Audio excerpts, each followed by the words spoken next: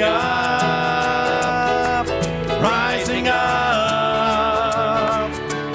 We're a New Testament church rising up. Hallelujah. Amen.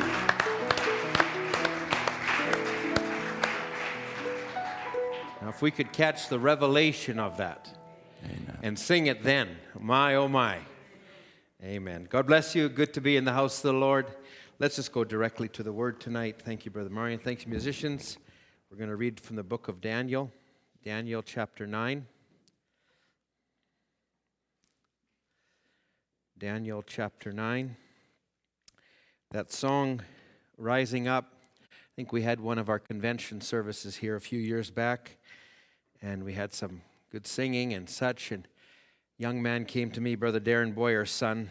He must have been only 9 years old or something, and he said, I like all the songs you guys sang, but I got one problem. You never sang the New Testament church Rising Up. I thought, they must sing it a lot in Grand Prairie. So, Daniel chapter 9, this is after Daniel had set his face to the Lord in prayer, verse 20. And he had waited on the Lord and prayed his prayer. Let's just catch this here now in verse 20. And while I was speaking and praying and confessing my sin and the sin of my people Israel, and presenting my supplication before the Lord my God for the holy mountain of my God, while I was speaking in prayer, even the man Gabriel, whom I had seen in the vision at the beginning, being caused to fly swiftly, touched me about the time of the evening oblation. And he informed me, and he talked with me, and he said, O Daniel, I am now come forth to give thee skill and understanding.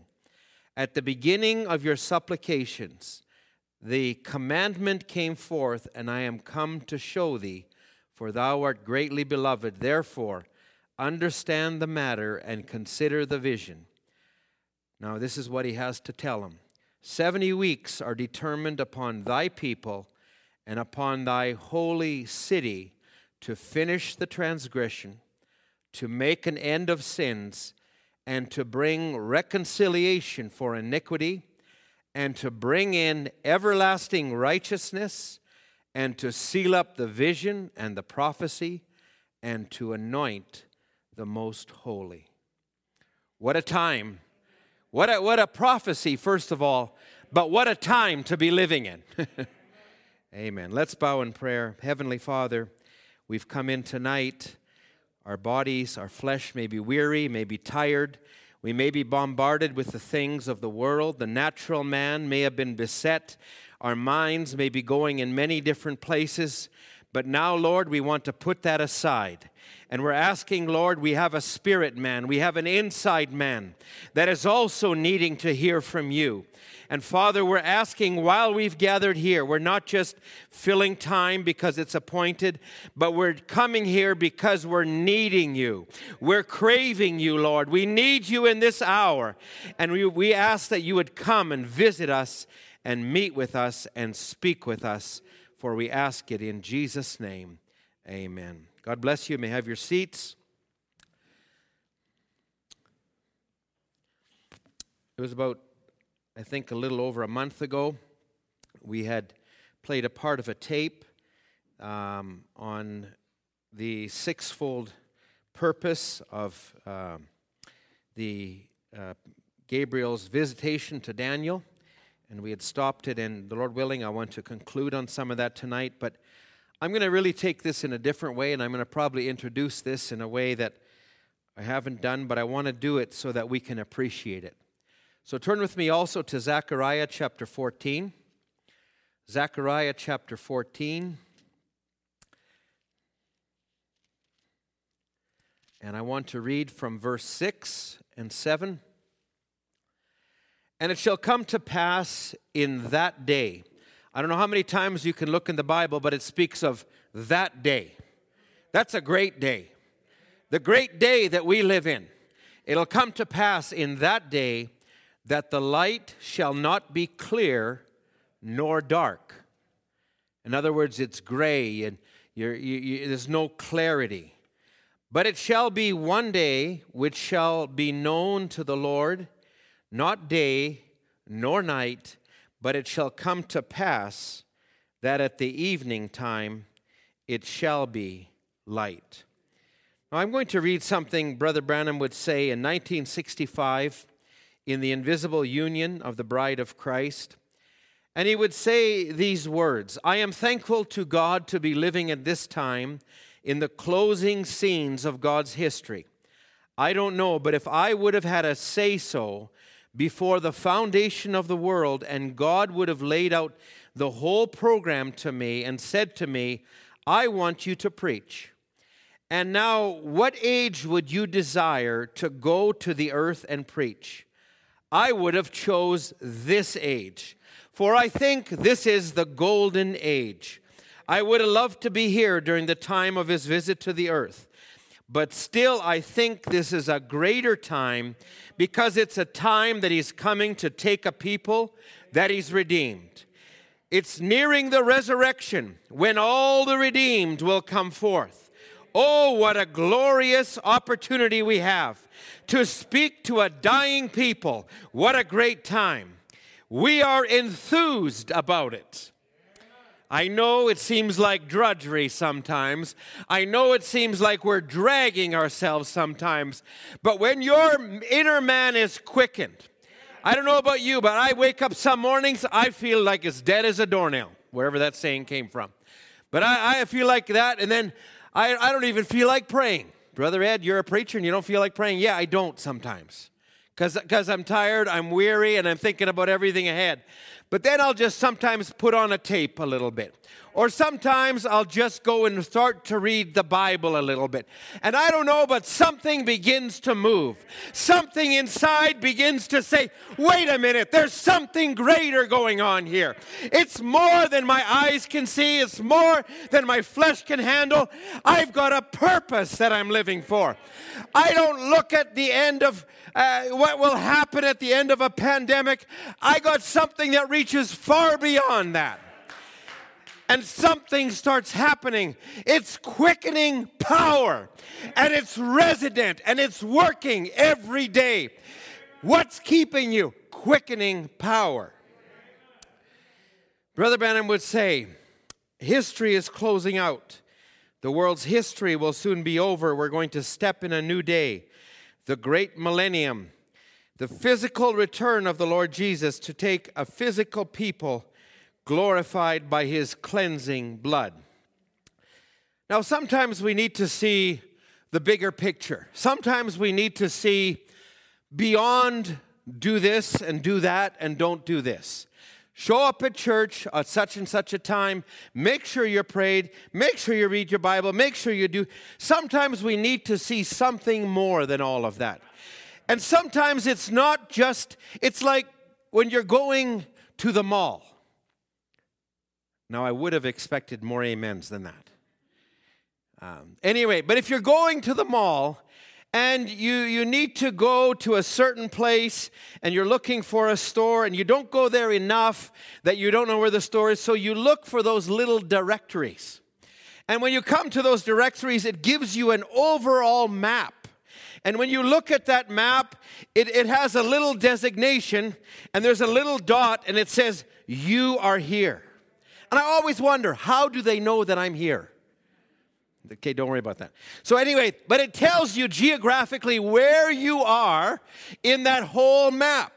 So now you see, I'm here, and to get to the store, it's way over there, and to get this, I'm going to have to pass the water park. I'm going to have to pass this store. So it gives you some bearing. It gives you some focus.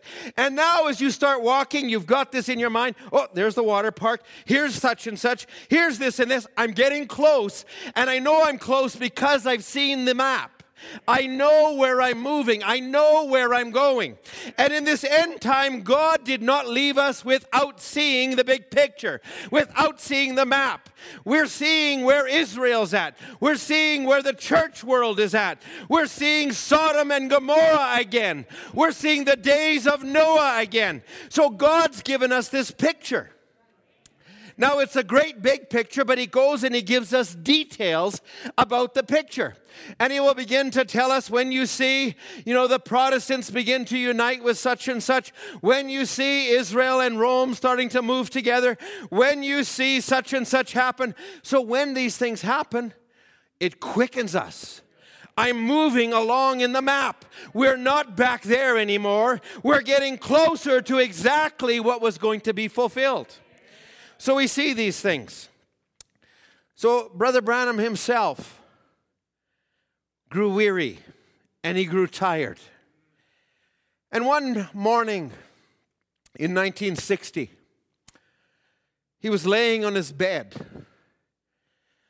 And he was sitting there and he was 52 years old. I think 50 or 52, something like that. Had his hands behind the back and he says, if you're ever going to do anything from the Lord, you better start now. He felt like he hadn't done very much. And while he's laying there, a voice said to him, would you like to see beyond the curtain of time? And he said, oh, it would help me so much. And so immediately he was caught up into another place. And when he looked back and he saw himself laying on his bed, and he was in another place, in another world. Now, you can hear all of this in the message, The Rejected King, in 1960, in May 15th. This was 3 days before I was born, so I feel like this was a wonderful time to be born. But at any rate, he goes there and he sees sisters and brothers, and now he's seeing something that gives him hope. This is what you're preaching about. This is what you can't see with your natural eyes. But this is what you've tapped into. There's something that you're laboring and you're doing. Here's the end goal. Oh, if we could see tonight beyond that curtain, if we could see tonight, we wouldn't sit there and just think, oh man, when's this going to be over? When's this service going to be over? I got to get to so-and-so. I'll tell you what, we would view the service differently tonight. We would view sometimes the commonality of gathering, the commonality of a daily prayer life, the commonality of listening to tapes and being disciplined. It would cause us to say, press in, do a little bit more, do everything you can. Because this is what it did to Brother Branham. And he would see the saints and he would do all of this, and I won't go into all of it. But he comes and he says, it was such an atmosphere of perfect love. And it said, this is what you preach, the Holy Ghost was. Oh, and to think I was scared of this. And he says, and then he talked about the people that were there. You were born a leader. You'll have to be judged like Paul was judged. You mean Paul will be judged? He says, yes, and you'll be judged by that. He said, oh, well, I preached every word that Paul preached. And he says, I did all of that. And the people screamed and said, we know that. And we know we're going with you someday back to earth. Jesus will come and you'll be judged according to the word that you preached. And if you're accepted at that time. Now, if you would say, and if you are accepted. But you know what? It didn't stop there.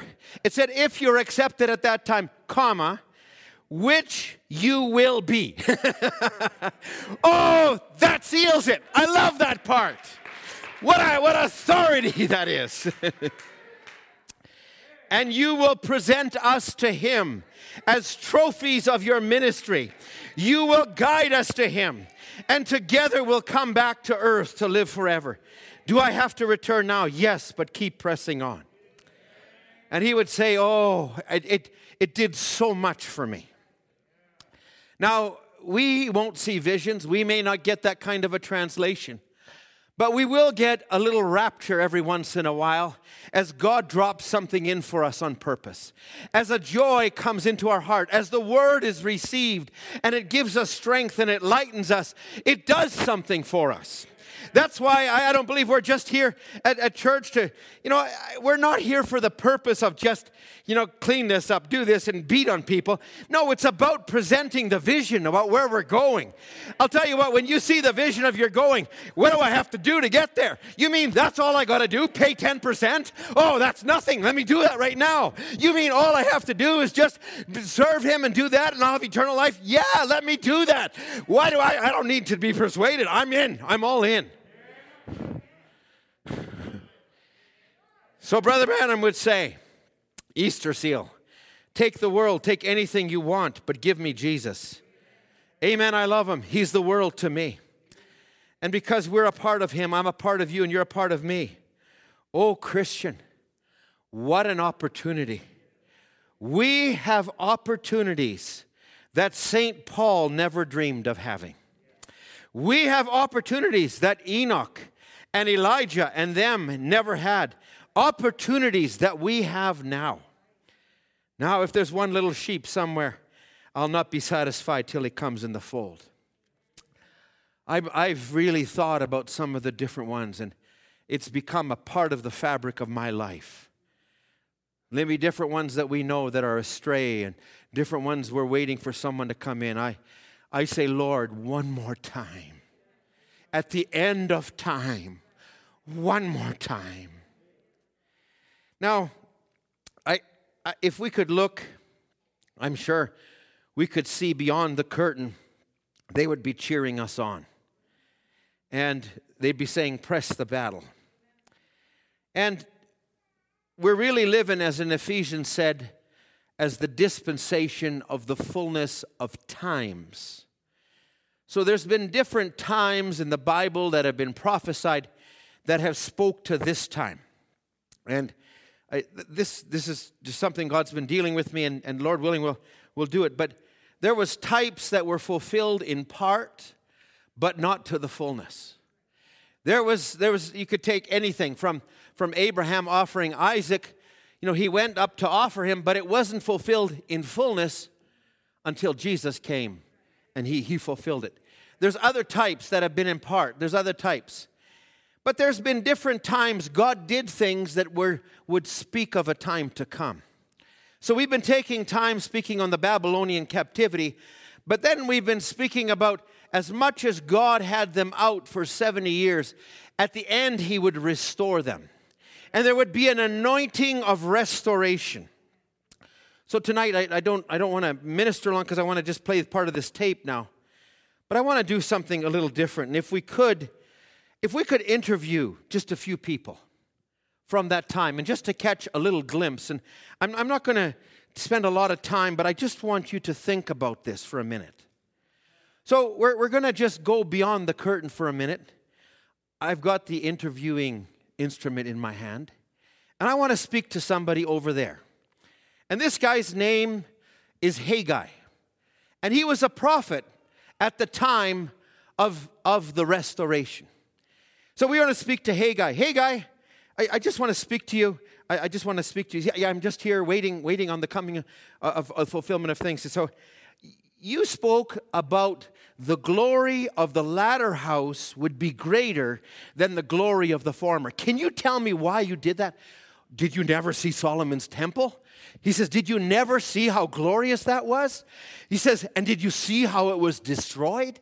Did you see how we're brought?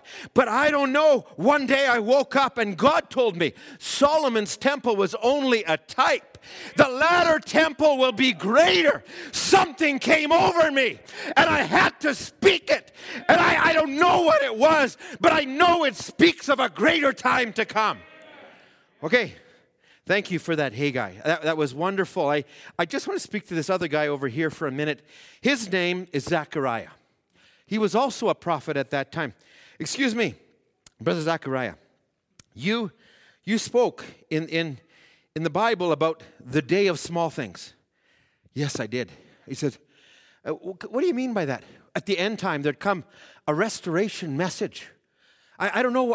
He says, it won't be something brand new, but it's going to pick up all the little pieces that were left undone. It's going to take the unfulfilled part of water baptism, what the reformers didn't do, and I don't know, it's a day of small things. Can you tell me more about that? Because I noticed in the scriptures to follow, you said more about that, and you spoke about a headstone. Oh, man. He says, the headstone, let me tell you. He says, when that headstone came down, it was shoutings of grace, grace, grace. Oh, man, it was nothing that man could do. It was what God was doing. Oh, grace was coming. Grace was poured out. Grace was there. Wow. Okay, Zechariah, just you're beside yourself. Just hold on a second. Oh, it was too much for me, he says. Okay, I got it. I got that. And you just lived in the time of the prophecy, not the time of the fulfillment? Okay, I got that. Okay, there's another guy here. Brother Ezekiel. You lived in this time. Ezekiel, you spoke about this wheel in the middle of a wheel. Oh, don't you know? That's a revelation that was held throughout the whole scrolls. There's a secret part inside of it that goes to the heart of God. I think Moses, I could never understand why Moses would tell God a better thing to do, but it was something inside of Moses that seemed like it was a part of God. I couldn't figure it out. The wheel in the middle of a wheel. And so, Ezekiel, that wheel in the middle of a wheel, I noticed that there's 4 anointings that are all around, and you saw that, have you not read my chapter 1 of Ezekiel? You got to go read it. Okay, I'll read that. Thank you. But there's 4 anointings. Oh, man, it's tremendous. So Ezekiel, tell me these anointings. Oh, well, the anointings, I'll tell you, it was like these creatures. One was a lion, and one was like an ox or a calf, and the other one was like a man, but the last one was like an eagle. Oh, man, that last one. Okay, Ezekiel, calm down. Yeah, calm down, Ezekiel. Yeah, okay. He says, okay, tell me, Ezekiel, what's this about these dry bones? Oh, you don't know about the dry bones? They were dead. They couldn't do anything. But something spoke to me. And it began, and there's a noise that began to happen. It wasn't the work of man. It was the work of God. It was dry bones, and sinew came over them. And they began to speak, and it was a valley. Oh, but what a noise when they came together. Okay, Ezekiel, calm down. Okay, Ezekiel, so you also spoke about a sanctuary, chapters 40 to 45. Oh, that's the glory of the tabernacle to come. All of this was happening at the same time. And then Ezekiel turns back and he's just talking to me. He says, by the way, what age are you from? I said, well, I'm actually, right now, I'm out of Laodicea. It's about to be the tribulation. Ezekiel's over here. You are from where? Wow! This guy's from Laodicea. Man, I would love to be there with you right now. Oh, well, it's really bad. We got COVID and we can't really. Oh, forget that noise. You got something greater going on. What are you moaning about? You've got the glory of God. Nothing will stop you. Oh. I feel like I've hit my climax and I haven't got to the service yet. Oh, you need to talk to Daniel. Yeah, I was actually going to talk to him. Daniel, can you tell me, because you lived in the time of this restoration. Oh, what a time. And, I won't go into, we'll save some of this for another interview. Daniel, about how he's at the king's meet and how he had a dream, or the king had a dream and he couldn't find an interpreter. Yeah, he says, we were as good as dead men. The king was going to kill all the wise men. And then God in his grace showed me this dream. And it wasn't just for Nebuchadnezzar, but I think it was for me. And I think it was for the children of Israel and all that would live down through the ages, because these kingdoms that would come and right down to the iron and the clay and the toes.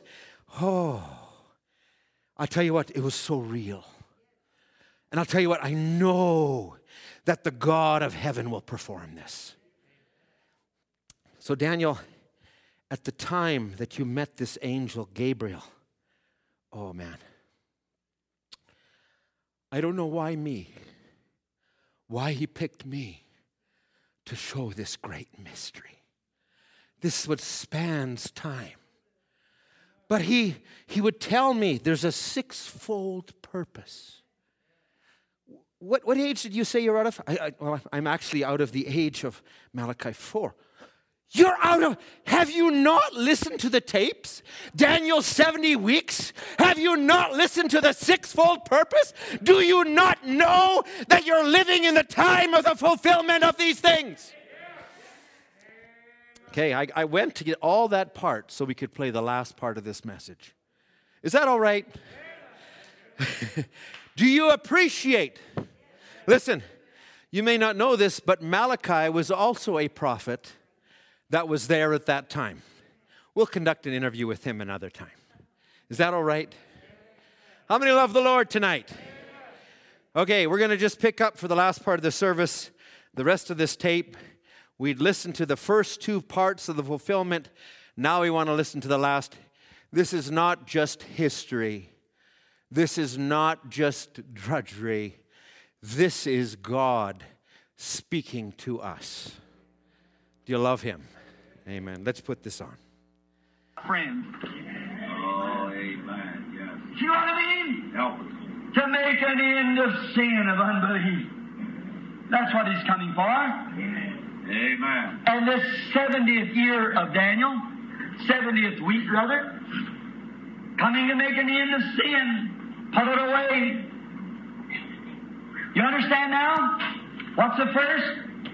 To finish the transgression, to make an end of sin. Number 3, to make reconciliations for iniquity. Here's writing it down. And I had about 6 other scriptures there, but I just pass over it because it's hot. We don't want to take too much time. I want to get as much of it as I can, but not hold you too long. All right. To make reconciliations for iniquity. Iniquity is doing wrong, as they did at the cross. He made reconciliations, but it will not be applied to them. It was not applied to them. Why? Because they were blinded and could not see it. Amen. And why did they blind? You say, well, maybe today because I'm blind. You're willfully blind. Amen. They were blind because God blinded them, but you're blind because you're willfully blind. There's no reconciliation for you. If you believe not, I am He, said Jesus, you'll die in your sins. That's right. Now, let's turn back to Zechariah again, the 13th chapter. Now, let's listen here. Make reconciliations. Now, I was looking for someone here to hear this, but maybe the Lord will get it some way. In that day, Dr. Schofield has here in his footnotes or his paragraphs, headings, the remnant, the repented remnant pointed to the cross to make reconciliations for iniquity. Iniquity is something that you've done wrong, that you know better, that you ought not have done. Amen. If I conceive iniquity in my heart, God will not hear me. Now, in Zechariah, the 13th chapter, let's begin at the first verse. In that day there shall be a fountain open in the house of David and to the inhabitants of Jerusalem for sin and uncleanness. There shall be a house open. Go ahead, we can just read it on down. I want you to mark that so you will read it. But, now, I've got marked out here to start at the 6th verse and read to the 10th. All right, let's read now and see. Read to the 9th, rather. And one shall say to him that, what are these wounds in thy hand? Then he shall answer, those which I have answer, those with which I was wounded in the house of my friends. Awake, O sword, against the shepherd and against the man that is my fellow, saith the Lord of hosts. Smite the shepherd, and the sheep shall be scattered, and I will turn my hand upon the little ones. Now, Jesus quoted that scripture. See? Smite the shepherd and scatter the sheep. But notice the next paragraph. He just quoted that much of it. But watch what the next sentence of it says, the next part of it. And I will turn my hands to the little ones. Oh, amen. What? The Benjamin group that's coming up now. Amen. I will turn my hand to the little ones. Smite the shepherd, first Israel, smote the shepherd, scattered the sheep to all the world, but God said, I will turn my hands back to get them little ones at the last time. When? When reconciliation for iniquity has been made. Israel will be saved, every one of them. Let's turn to Isaiah. The 66th chapter of Isaiah, and read just for a moment and see what God says about Israel being saved. How long it will take to save Israel. Watch how quick it'll come. In Isaiah, the 66th chapter, and the 8th verse, if you want to read it all right.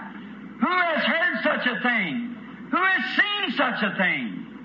Shall the earth be made and bring forth in one day? For as soon as Zion travaileth, she brought forth her children. Amen. As soon as Zion saw that was their Messiah, she was born again. Amen. Hallelujah. And one day make reconciliations for sins and to make reconciliations for iniquity, uncleanness. Oh, my.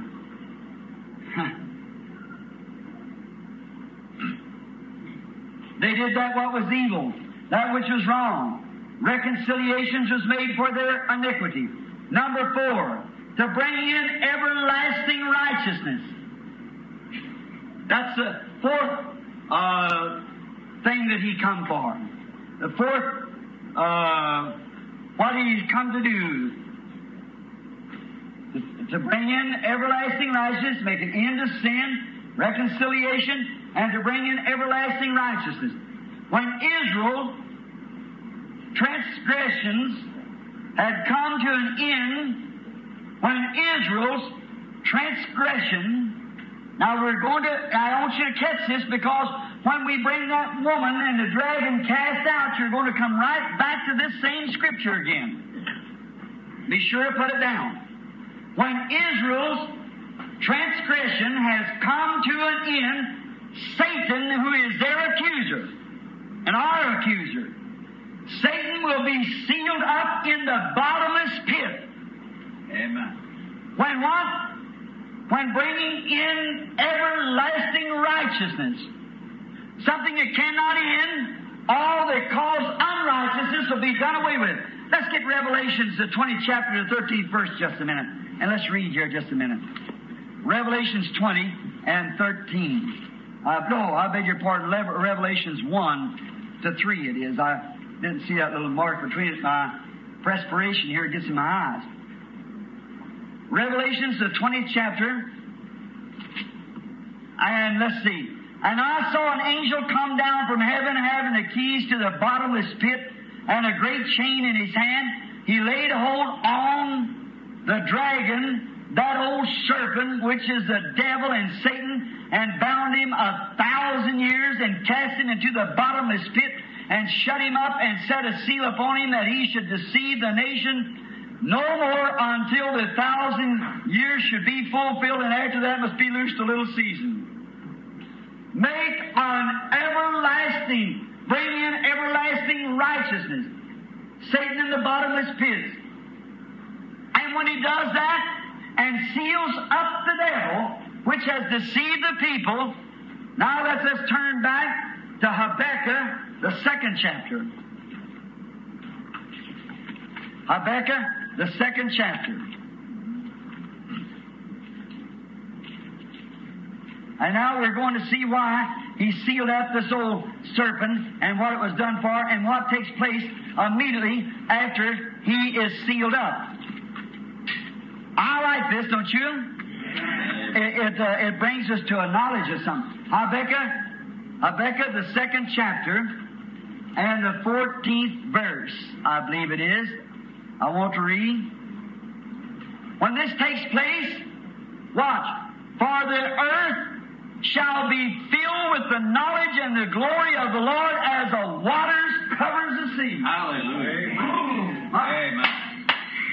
Thank you. In other words, when the enemy has been put away, Amen.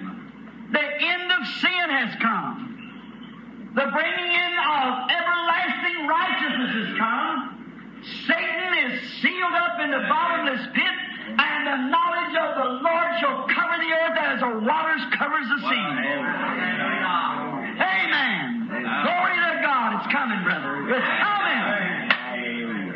Women will be ladies and men will be gentlemen. Amen. When the knowledge of the Lord shall fill the earth and sea and sky, oh, my heart is growing, crying for that day of sweet release when our Jesus shall come back to earth again. Amen. All right. Now, the millennium then is on. That's when the millennium, when the city is to be built. 4. I have about 6 more scriptures, but we'll hurry. Now, when we come back, I'll pick up these other scriptures, but just get you a general idea. Number 5. To seal up the vision and prophecy. The angel come to seal the vision and prophecy. I hate to say this, but some great writer that I was reading about the other day, if he didn't have that messed up. He said what it was, just to show how stupid, excuse me, I don't mean to say that. Forgive me, I don't mean that. I really didn't. No. A man without anointing. See? The man said, you see here, that visions and prophecy was always allowed to the Jewish church. And said from Daniel's time on, when Daniel come, it meant that they would have no more visions or no more prophecy. That all these things today that they talk about having visions and prophecy was all a thing of the devil. That there was no such a thing as visions and prophecy. Brother, there was dozens of prophets after Daniel, and there was John the Baptist, there was Jesus Christ, there was the prophets to the New Testament, there was visions, there was angels. How in the world can a man say that? Amen.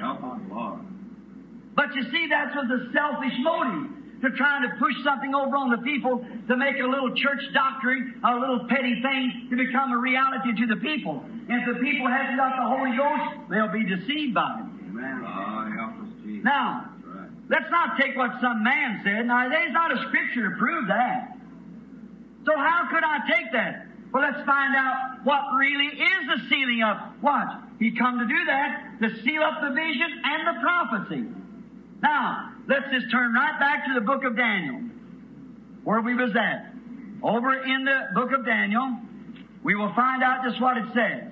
Now, let's turn to Daniel, the 12th chapter. Now, as we get to Daniel 12, now we can begin and read from, when you go home, I want you to read the first verse on. Let's just read from the first verse down to the 4th. And at that time Michael shall stand, the great prince, which will stand for the children of thy people. Now this is at the end time. And there shall be a time of trouble, such as never was since the nation. That's when the Antichrist, this first seal rider, goes forth when he takes place. Even until this time, not at the time that when Titus took the walls of Jerusalem, that was only at one place. Watch when this Antichrist, that prince that was to come, watch when he comes. Even to the same time. And at that time thy people shall be delivered, every one that's found written in the book. Amen. thy people, Israel, shall be written in a book. And many of them that sleep in the dust of the earth shall awake, some to everlasting life, and some to shame and everlasting contentment. How in the world could that have been when Titus took the walls of Jerusalem? How could it have been? It couldn't be. See, he's speaking of the end time at the resurrection. Yeah. Is that right? Amen. Now, and they that be wise shall shine as the brightness of the firmaments, and they that turn many to righteousness, the stars forever. Listen, here it is, the real true sealing. But thou, O Daniel, shut up the words and seal the book even to the time of the end. Wow, glory. What is it? Hey. Oh, hallelujah. Praise God. Do you see it, class? This revelation Now, of Jesus Christ hey. and of His power, of His coming, of the end time, was sealed up until this time. That's what He come to do. Amen. It's hid from the scholars. No wonder they want to apply sealing it up back under an old prophets and everything way back. It won't hold water. But the vision, this vision has been sealed to right here now. And that's where I'm placing my faith that God will reveal them 70 weeks. Amen. Hallelujah. Seal it up, He said, till the end time. Close up the words and seal the book Praise the Lord. until the end time. What do you do to seal up the vision and the prophecy? Daniel had prophesied these things. He had saw it in a vision. And the angel come down to seal the vision and to seal the prophecy. They can read it but can't understand it until the end time. Praise The God. end time, what is the end time? The end of the 70th week. When that prince, Antichrist, will be revealed at this time, making himself God. How do we know this is sealed up to the time? Daniel just got through. This is the last chapter of Daniel. Sister Simpson told me this afternoon. She said, Brother Branham, I read the entire book of Daniel. I just didn't know more when I got through than I did when I started. Here it is, Sister Simpson, if you're here tonight. I believe I see her sitting over there. I never said nothing in the trailer. I held my peace because I thought maybe I'd get to it. But the vision that Daniel had saw down there by the river was sealed up until the end time. Let me just go ahead and read it here. See? But thou, O Daniel, shut up the words and seal the book. Even to the end time, many shall run to and fro, and knowledge shall increase. And I, Daniel, looked, and behold, there stood two, one on one side of the river, and one on the other side of the bank of the river. And one said to the man clothed in linen, which was upon the waters of the river, how long shall it be to the end of these wonders? Now listen. And I heard the man clothed in linen, which is up on the waters of the river, when he held up his right hand and his left hand to heaven, and swear by him that live forever and ever, that it shall be for a time, time and a half time. Now we get right, exactly. Time, time and a half time. Now you watch when you get in Daniel 70 weeks, how that comes out. That's when the mystery is going to be revealed. All right? Time, time and a half time. And when he, personal pronoun now, the Antichrist, shall accomplished to scatter the power of the holy people. That's when he breaks his covenant in the middle of the week. All these things shall be fulfilled. Amen. Amen. And I heard, but I understood not. Then said I, O Lord, what shall be the end of these things? And he said, Go your way, Daniel, for the words are closed up and sealed until the time of the Amen. Oh, don't you forget that. Until the time of the end, many shall be purified and made white and tried, but the wicked shall do wickedly, And none of the wicked shall understand, but the wise shall understand. Hallelujah. Hallelujah. The end time message shall reveal it in the last church age. Amen. Glory! Hallelujah. Praise our God. There you are. Hallelujah. Oh, my, it shakes me to think of it. Hallelujah. The mysteries. The things that the church world bats her eyes and says it's nonsense. The mystery of who Jesus Christ was. Not a third person. Not the second person, not the third person, but the person of God. Hallelujah. All these other mysteries of God will be revealed because it's wrote here in this book and be revealed to the end time generation. Hallelujah. Praise the Lord. They can no more sit in seminaries and schools and denominations, and the Jews can see Jesus being the Messiah. No wonder they try to think you're crazy. No wonder they think you're foolish. No wonder they can't understand why you don't cluck up with them.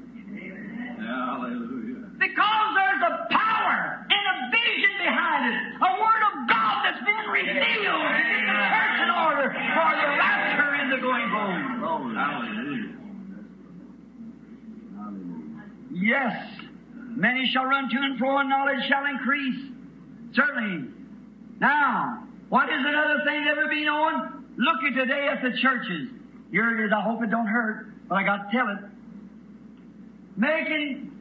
In that day there will be an Antichrist rise. Now remember, when we get in the seals, that Antichrist rides right out over those seals. Daniel spoke of it. You're the prince that would come. He would be cut off. Jesus would, to make reconciliations for the people. But that prince that would stand up, that would cause the abominations to make desolation, that was Rome through Titus, and this time it's a prince coming out of Rome will do it. And he will be revealed in the last days. Now listen, making himself God, as the Holy Ghost warns us in 2 Thessalonians, let's just go to it. 2 Thessalonians, then you'll have not my word, but God's word. 2 Thessalonians, the 2nd chapter, and the 12th verse. Let's see, 2 Thessalonians, the 2nd chapter, and the 12th verse. Let's see. Let's begin above that. The 7th verse. For the mystery of iniquity does already work. This is Paul speaking to the Holy Ghost. Only he whom now letteth will let until he be taken out of the way. Who's he here? Does anybody know? The Holy Ghost. Yeah. He that letteth. And when shall that wicked one be revealed? When just at the time the Holy Ghost is being taken out, which is fixed to leave right now. What's he leaving for? Taking the church with him. Yes. Revealed, Paul speaking under the inspiration, whom the Lord shall consume with the spirit of his mouth, and shall destroy with the brightness of his coming, the wicked one, of course. Even him whose coming is after the working of Satan with all power and signs and lying wonders. We are the greatest church. We have this, we have this. All of you consolidate together, see? We are the greatest. Lying wonders. And with all of unrighteousness in them that perish, because they receive not of the love of the truth, that they might be saved. And for this cause God has sent them strong delusions, that they should believe a lie, and that they might be damned who believe not the truth, but has pleasure in unrighteousness. Do you get it? Oh, my.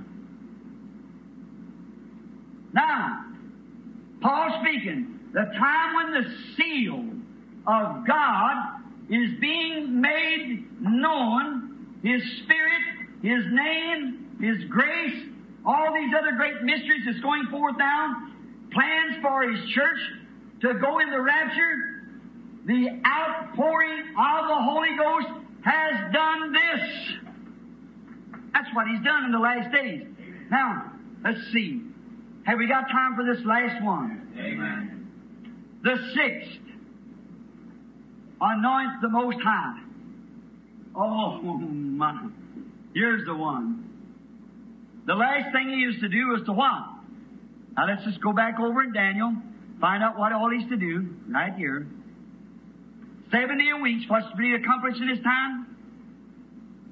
All right, are determined upon thy people and thy holy city to finish transgressions of the people, to make an end of sin for the people, and to make reconciliations for their iniquity, and to bring in everlasting righteousness for the Jews, and to seal up the vision and prophecy to the time of the end, and to anoint the most holy. That's the sixfold reason of his coming. Now to anoint the most holy. Now this may be a little bit strange for just a minute, to many of you teachers, but I just hold it just for a minute and see how it comes out. This is the anointing, not of a man. Jesus is already anointed. Is that right? Amen.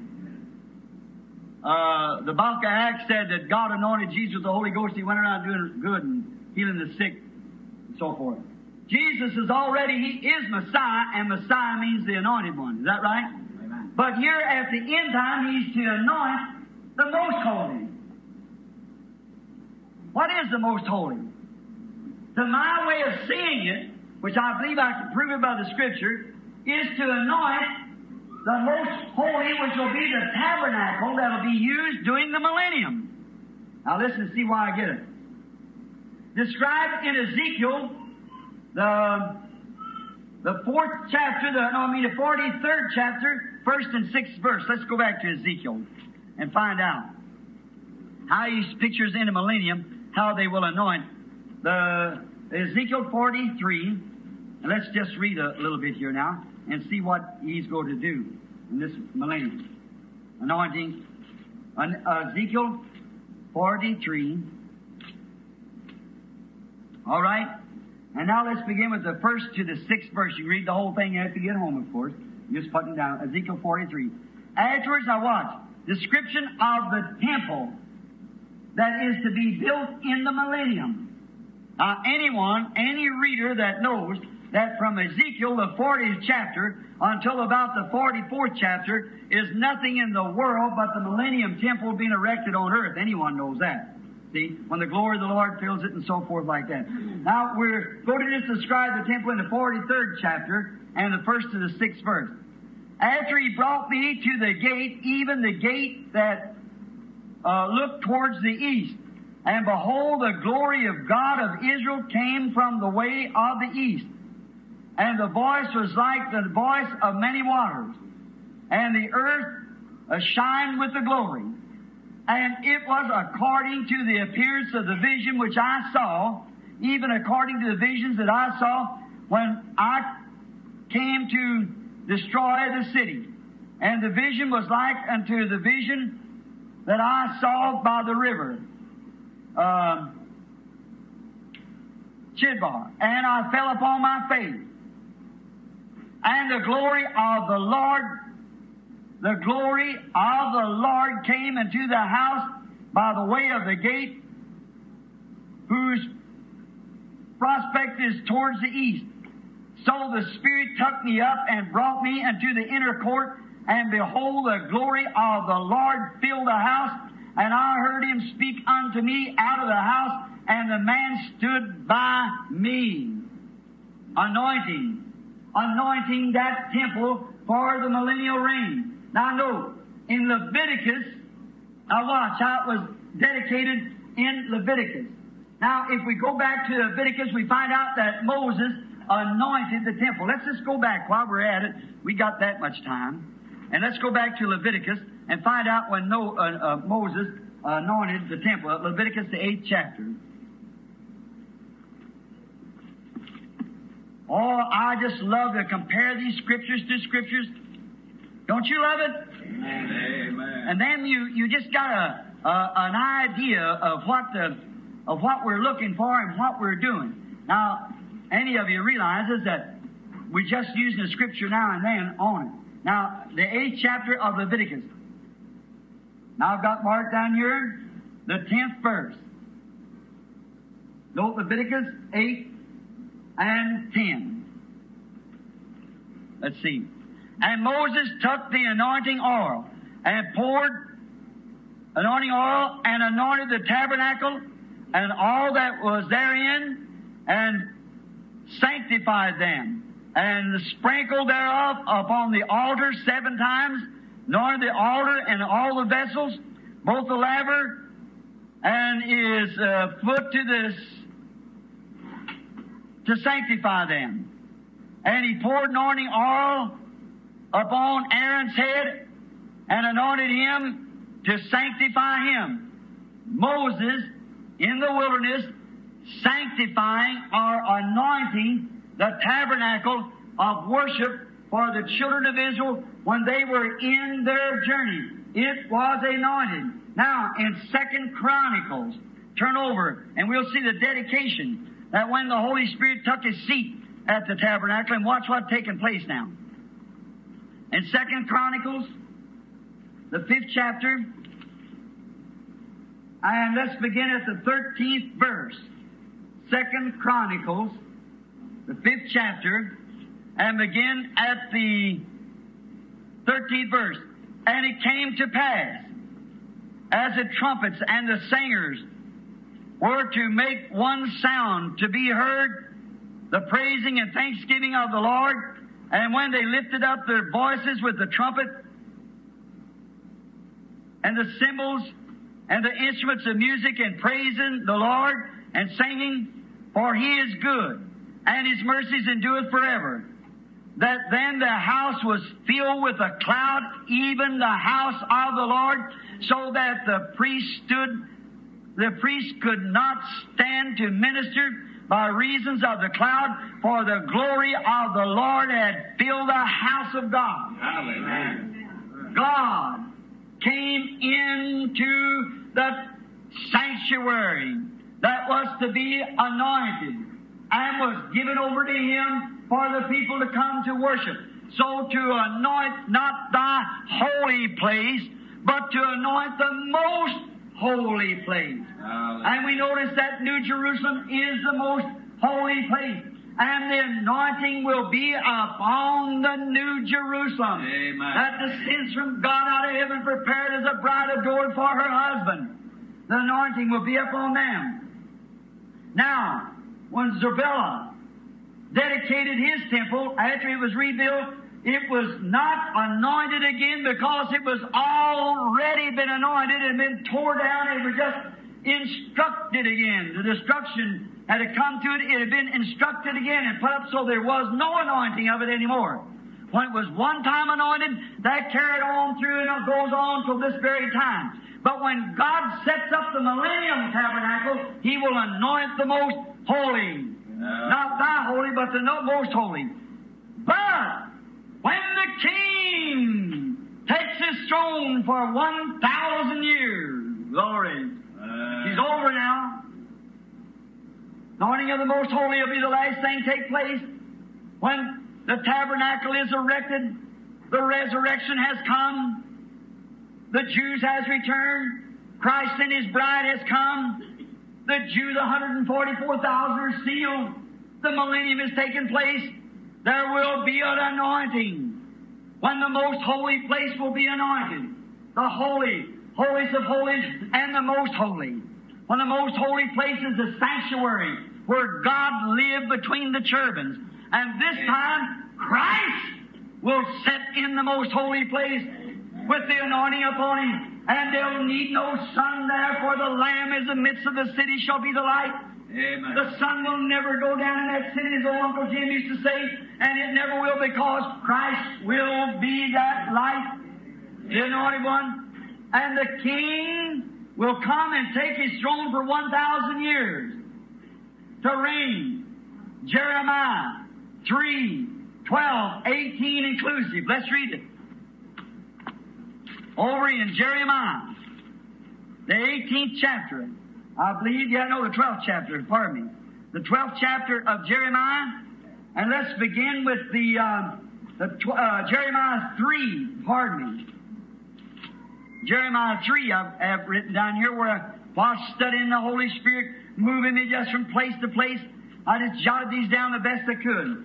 Jeremiah 3 and then 12 to 18 inclusive. Let's read it. Go and proclaim these words towards the north and say, Return, thou backslidden Israel, saith the Lord, and I will not cause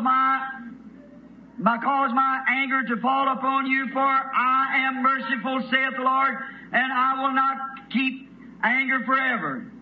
Only acknowledge thine iniquity, that thou hast transgressed against the Lord thy God, and hast scattered thy ways to the stranger under every green tree. That's what they've done from east, west, every nation. See?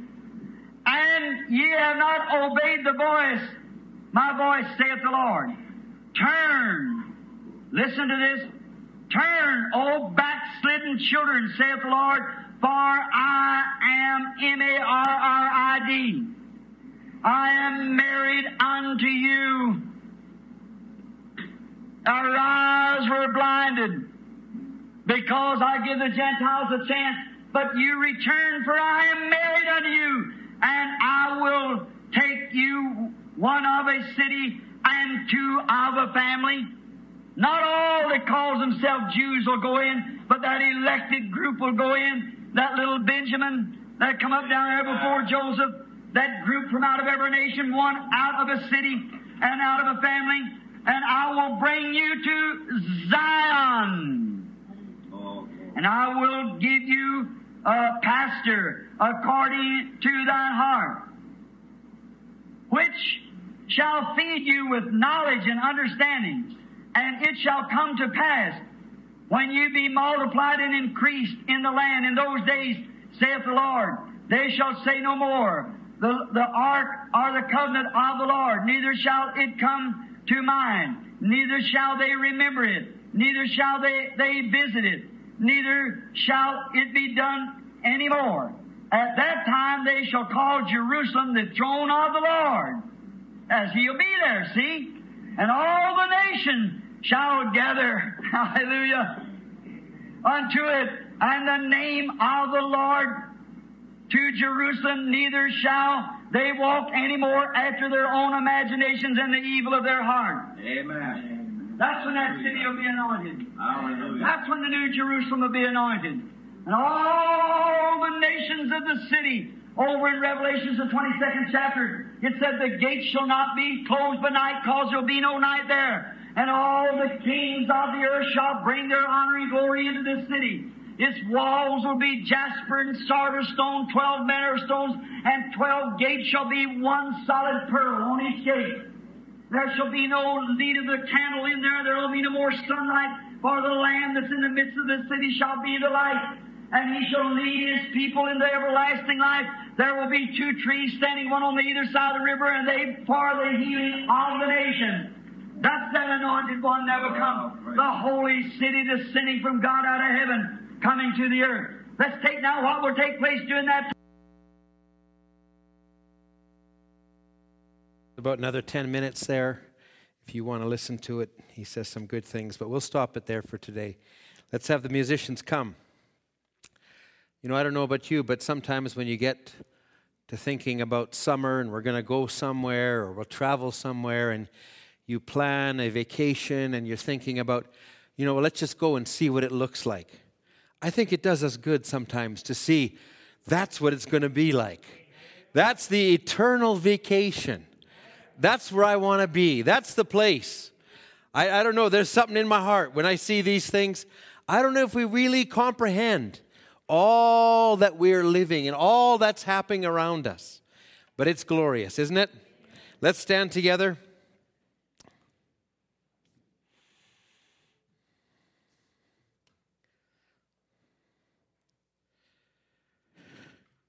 Oh my. Well, I don't know, there's many things we could sing. 'Tis a glorious church. Do you hear them coming, brother?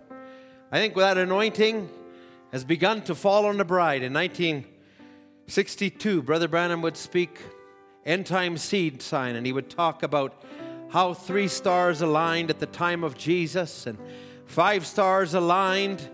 And then he would just make this declaration. He'd say, the powers of heaven, there's a bride that's coming into place. The powers of heaven are recognizing her. Oh, if we can see what God is doing, he will not be stopped. The devil thinks he's going to stop it. You can't stop this. It's not by our might. It's not by our power. It's by the grace of God. It's by the Spirit of God. Amen. Do you hear them coming, brother? Do you hear them coming, brother?